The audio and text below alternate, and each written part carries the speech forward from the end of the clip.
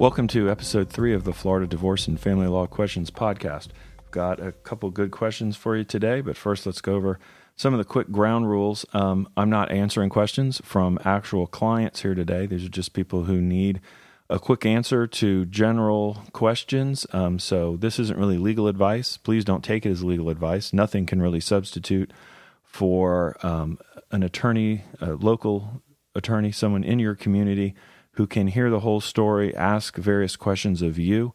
Most of the questions that I get asked and answer here aren't really complete. I always have a ton of extra questions that I would really need the answers to before I could give somebody an opinion, but I think they're at least helpful to point you in a general direction or at least explain to you, while giving you maybe a partial answer, why calling a local lawyer might really be to your advantage.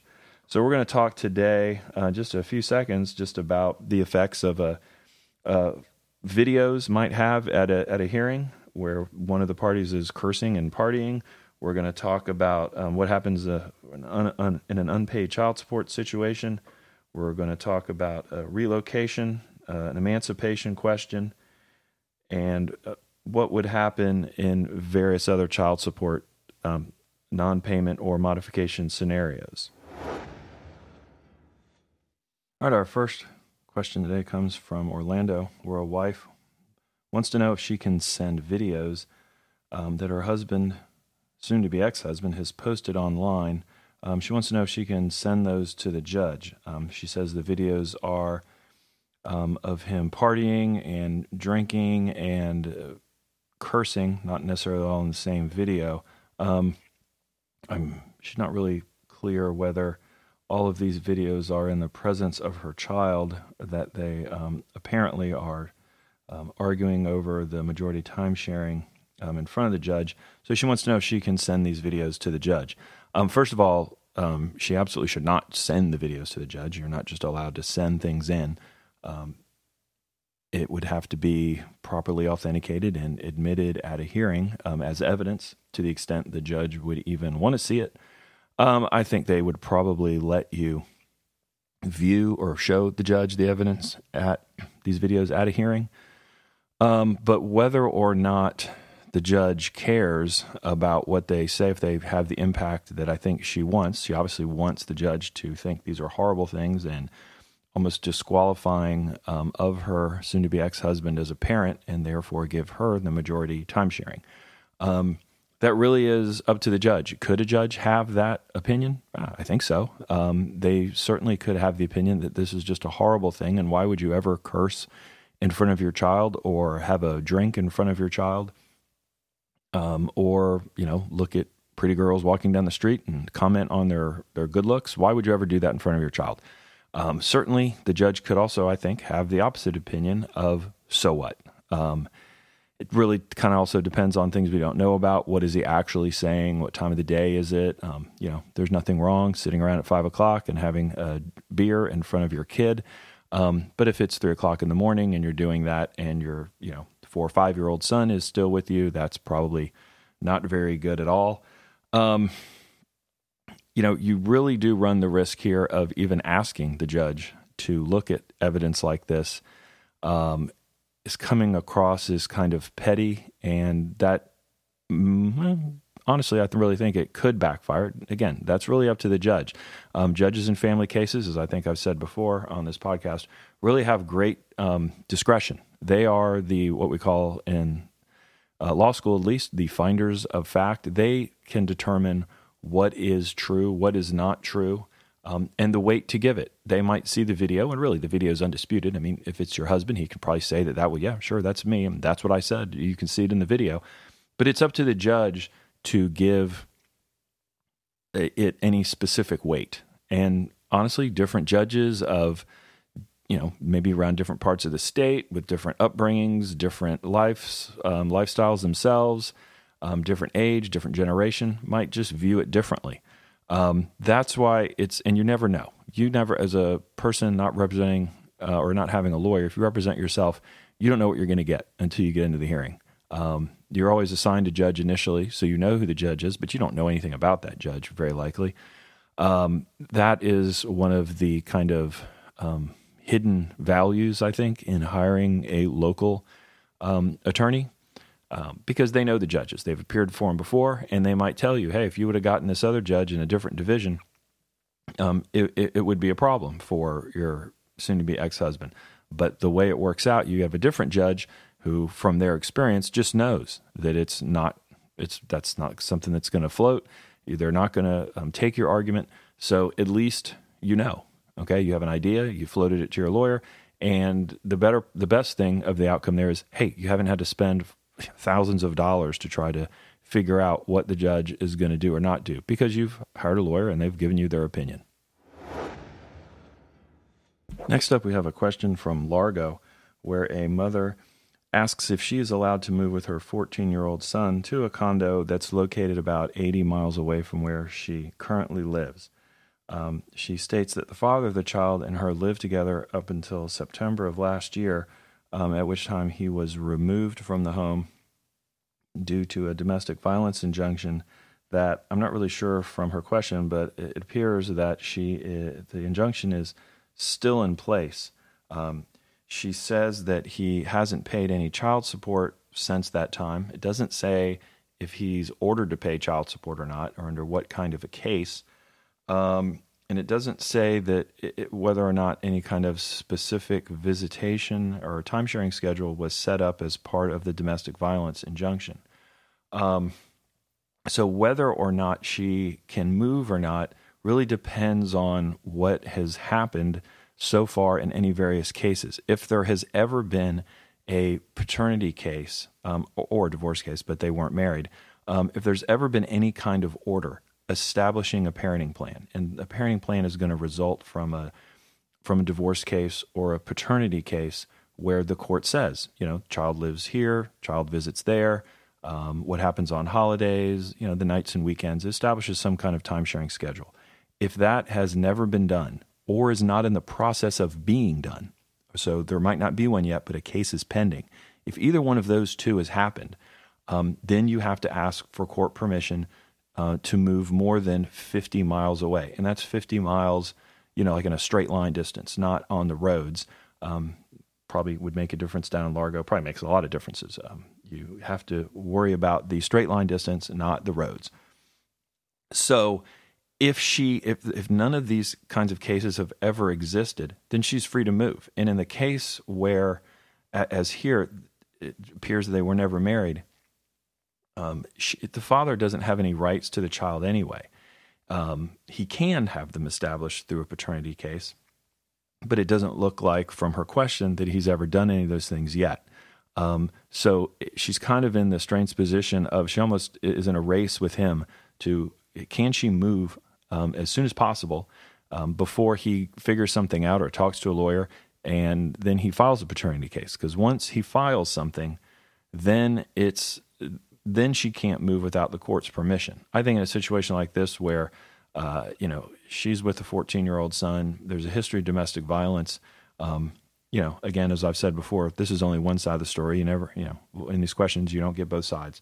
But there would certainly be a fairly decent likelihood that she would be allowed to leave anyway, and go up to, move wherever she wanted to go, even though it's 80 miles away.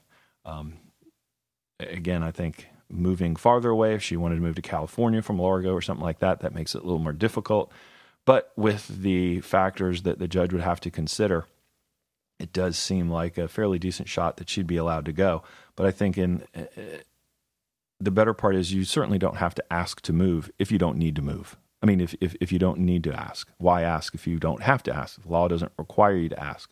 She should certainly always tell him where she's going, where she's going to be, so that some kind of, even informal time-sharing arrangement can be set up between the father and the child. Any look down the line into something like this is going to analyze what she's done in the future. If she didn't have to ask and she moved without telling him and didn't tell him where she was going, and it took him a year or more to find where she was, to serve her with some kind of paternity papers to determine a time-sharing plan, that's going to make her look pretty lousy, I think, in the judge's eyes, as somebody who's obviously trying to conceal the child just because there's a history of domestic violence between the two of them. She didn't say that there was any kind of domestic violence between him and her son. That just because there's domestic violence between the parents doesn't mean that he forfeits his, obligation to pay child support and his rights to see his child. He just has rights. He just has to have them established, and apparently hasn't done that yet.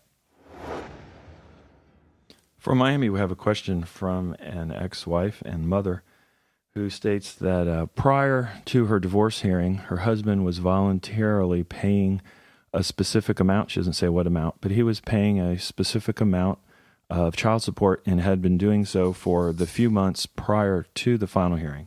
At the final hearing, the judge, after hearing the testimony and evidence presented by the parties, ordered a apparently higher child support amount.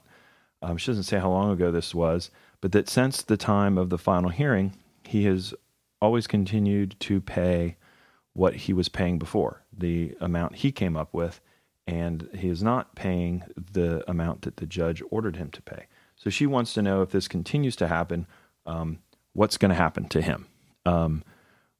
Basically, nothing's going to happen to him until she complains.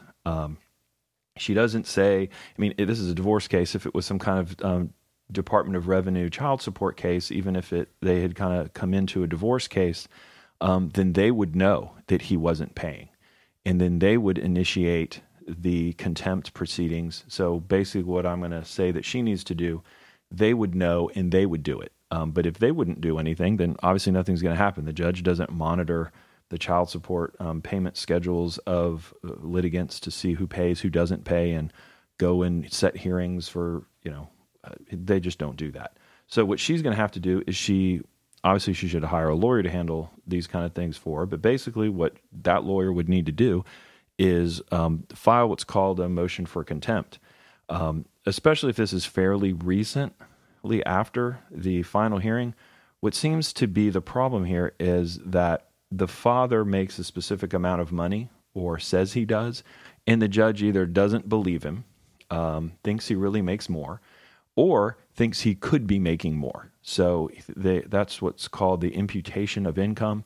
Just because you make a specific amount, that doesn't necessarily mean that's what the judge has to use. If you're not maximizing your income based on your knowledge and experience, education, then they're going to use a different amount. That happens all the time with people who simply work little part-time jobs. Maybe they've been staying at home with the kids for years and they're working 10, 15 hours. Well, when it comes to calculating child support, the court very often, imputes to them either what they're making, the same hourly rate. They just extrapolate that out for 40 hours a week, or they use what they were recently making before they voluntarily quit a job without a good reason. And it seems like in this situation that the judge used a higher amount of income for the child support calculation than either what he actually makes or what he says he makes. So that's how it results in a higher child support amount that for whatever reason, I'm sure he thinks it's not fair, but that's not going to be much of a help. So the problem he's going to have at the hearing, a contempt hearing, is that the judge already believes that he could be making whatever income it would take to generate that child support amount. He's typically, any person is going to be in contempt if the judge thinks he's not paying child support and he could be paying it. Okay, you're in contempt if you have a court order entered against you to pay a specific amount and you voluntarily are choosing not to pay it. Just the simple non-payment isn't necessarily the contemptuous conduct. If he wasn't paying because he was in a car accident and has been in the hospital or has been on, bed rest for the last few months, sure, then that's not contempt. He can't work, he can't make money, so he can't pay. That doesn't seem to be the situation here at all. So if this was a fairly recent occurrence where, say, we're in May now, if back in March he was ordered to pay this child support amount, what goes, like I've already said, what goes hand in hand with that amount is the judge assumes he can make a specific amount of money. If he's not, that's really not the whole question. The judge thinks you should be making that amount. So they're going to probably have the same finding at the contempt hearing where they think he has the ability to make that amount of money, therefore the ability to pay the child support that was ordered, even though everybody can agree, sure, he's working this other job, making a specific amount of money, but I think he runs the real danger that the judge already thinks he should be making more.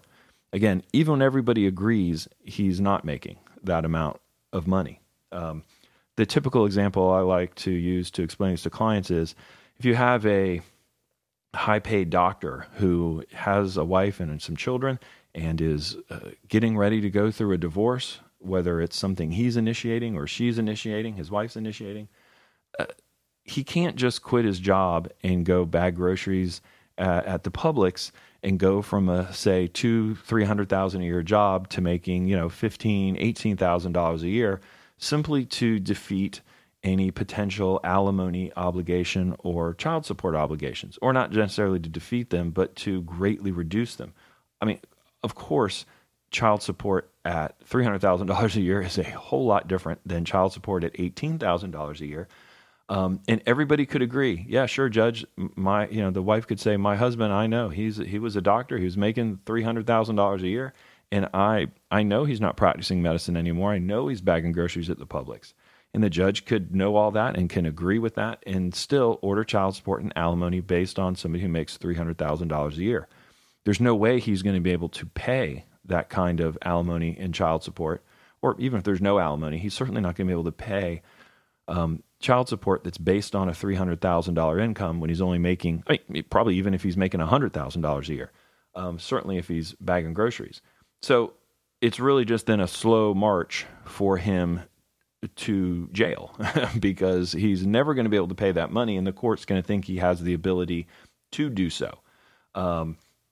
So that would certainly be a problem for him. Now, that takes a few months. So what he really should do is, after he's been ordered to pay such a higher amount, and this is what typically happens, people go mysteriously, start their careers again, get an old job back, and they're back making what they really were.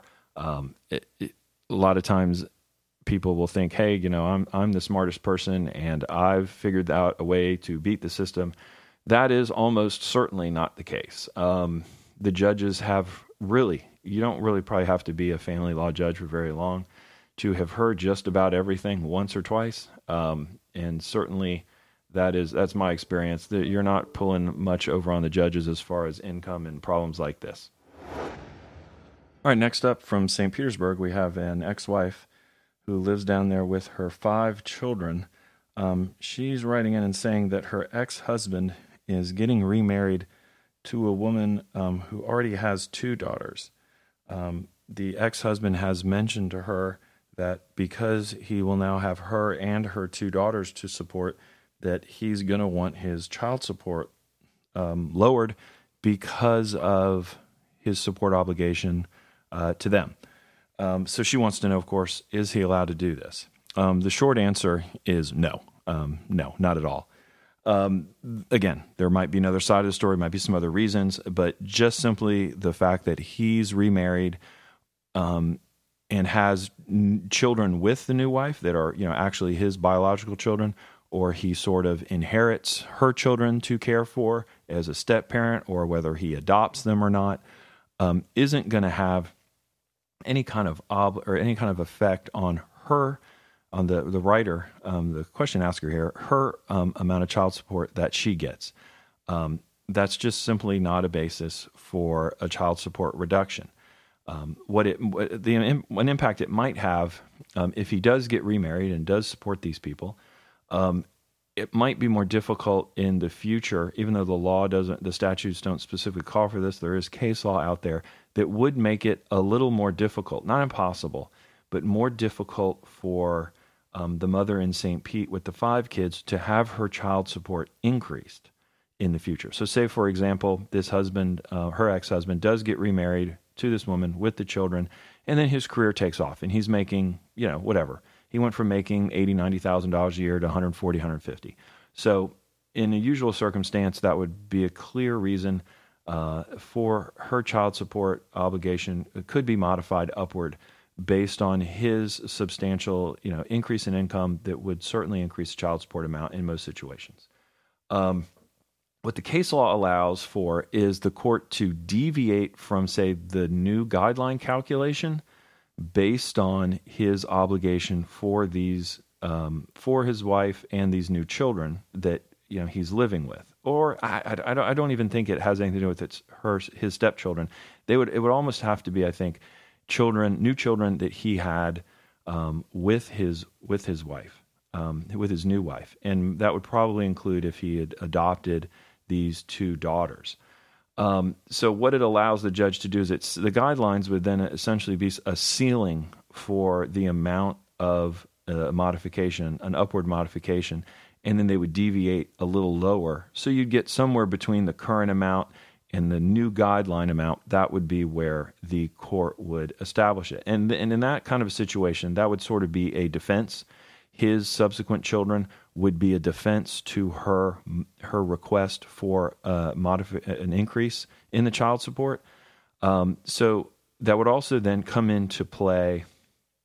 The new wife's income would then factor into it, where in most child support cases, her income would not matter. The new wife's income doesn't matter at all. If it's simply a case where the husband gets remarried, there's no other children are impacted here.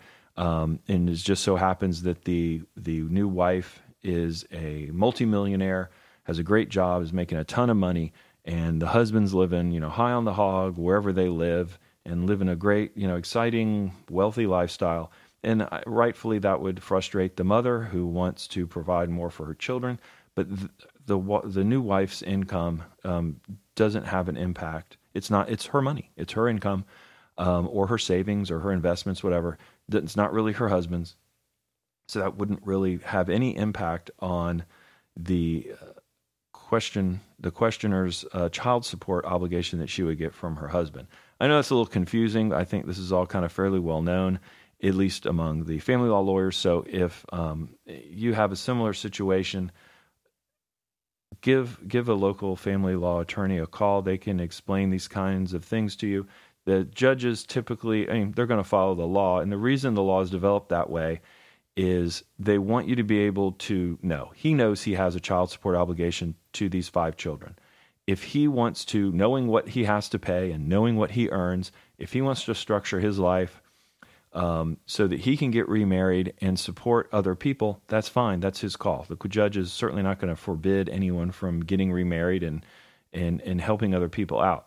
But he still has to pay his child support obligation. You're not going to get that lessened just because you've chosen to have more children or care for people that already have children.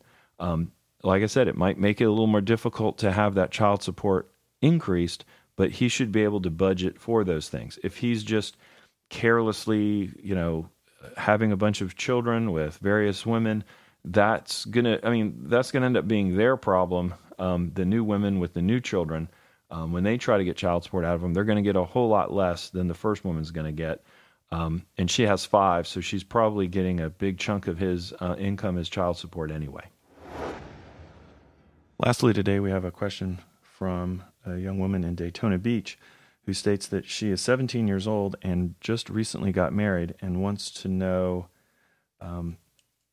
how she goes about getting emancipated and about how long the process takes.